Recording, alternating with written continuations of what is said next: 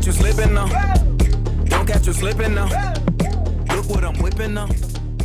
This is America.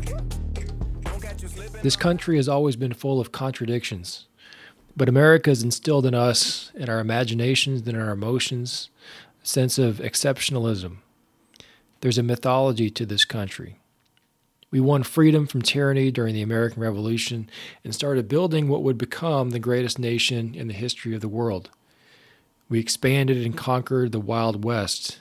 We built the railroads. We are the two-time winner of world wars. We won the space race and planted our American flag on the moon. World-changing technologies are invented here, the land of the free, the home of the brave. Even the biggest boosters of this American exceptionalism will also grant some of the flaws, and there are some strong challengers to this exceptionalism. Reality in history is always different than a country's mythology and the stories that are often told in middle school textbooks. Slavery wasn't abolished in America for almost a century after the American Revolution, and only after a bloody Civil War. And the rest of U.S. history has involved a racial struggle for equal rights, fair laws, and equal treatment under the law. The West was not undiscovered or unexplored before Americans settled it, and the cultural and physical conflicts with the Native Americans were lopsided and often brutal. Modern contradictions and challenges to exceptionalism extend to the modern era. Our victory in World War II was in part a factor of our technological and industrial strength. These developments, though, entrenched a military-industrial complex and gave birth to a bomb so deadly and dangerous that it caused philosophers and theologians to speculate about this meaning of a new age, an age when humans hold the technology and the capacity to destroy humanity itself. But underneath this ugliness and contradiction, the mythology of American exceptionalism remains strongest in our psyches. It's almost like a protective shield that keeps us from imagining the worst. If a war would be fought, it would be fought on other people's shores.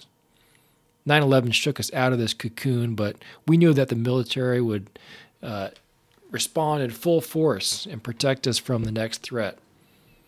We vowed to remember and never let it happen again. So while an outbreak of disease might ravage some other country, we Americans would be protected by our superior qualities. Except that we weren't. We didn't stop the disease from getting here. We didn't stop it from spreading. Our technologies haven't prevented it from shutting down our economy. For weeks now, we've watched helplessly as our society scrambles and braces itself and tries to figure out what's happening. The mythologized position of President of the United States, the position held by George Washington, Abraham Lincoln, FDR, Eisenhower, this position that is called the leader of the free world, is now held by an entertainer populist who thrives on conflict. Where does that leave us? I don't really know, except for that the sense of exceptionalism for a lot of us has been shattered. The sense of protection has been shattered. We've read about the great generations of the past that led America up and out of periods of devastation, but we've never lived through it. And when we look around, we're hard-pressed to find examples of leadership that will be written about favorably in future textbooks. So where does that leave us? Looking around to each other for support and guidance, looking to our neighbors for examples of heroism and courage, staying connected virtually while we separate physically. This can also be a time of reflection and rethinking the things that we do as a society. It's part of the reason for this podcast. It's like we have a long time out from ordinary life. Yes, this is taking place under heightened stress, not knowing what's going to happen next, fearing for our own health, fearing for our financial security. But rediscovery can't always happen from a place of luxury and comfort. You could probably say that rediscovery rarely happens from a place of luxury and comfort. Things are being shaken from their stupor. We have no choice to coast in place, to tread water. We have to change. We have to move forward in a reshaped world. I've been reading this book called Decadent Society by Ross Douthat, who's a columnist at the New York Times. It was published right before this pandemic started. The thesis in the book, he's arguing that our success as a society, as an American society, and he would say Western society, has caused our culture and society basically to be running on a boring treadmill, characterized by a lack of innovation and newness. That's what he calls decadence. Yes, we have new internet technologies, but he says we are recycling fashions, recycling movie scripts, recycling the same political philosophies and debates that we've had for the past 30 years. There's nothing revolutionary going on, nothing to challenge the status quo. So we're all just vaguely yearning for something different while consuming all the modern comforts or trying to get more access to the modern comforts.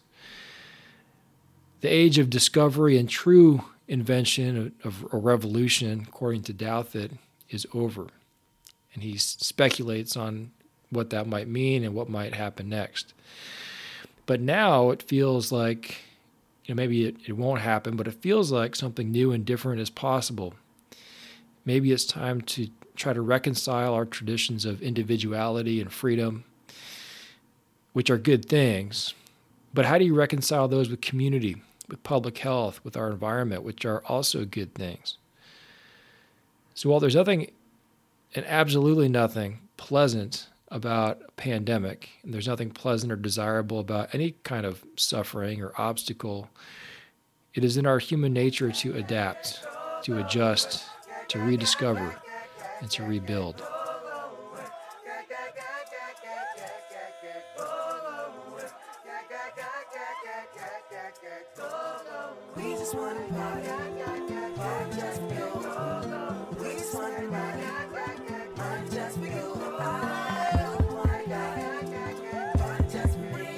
I gotta carry him.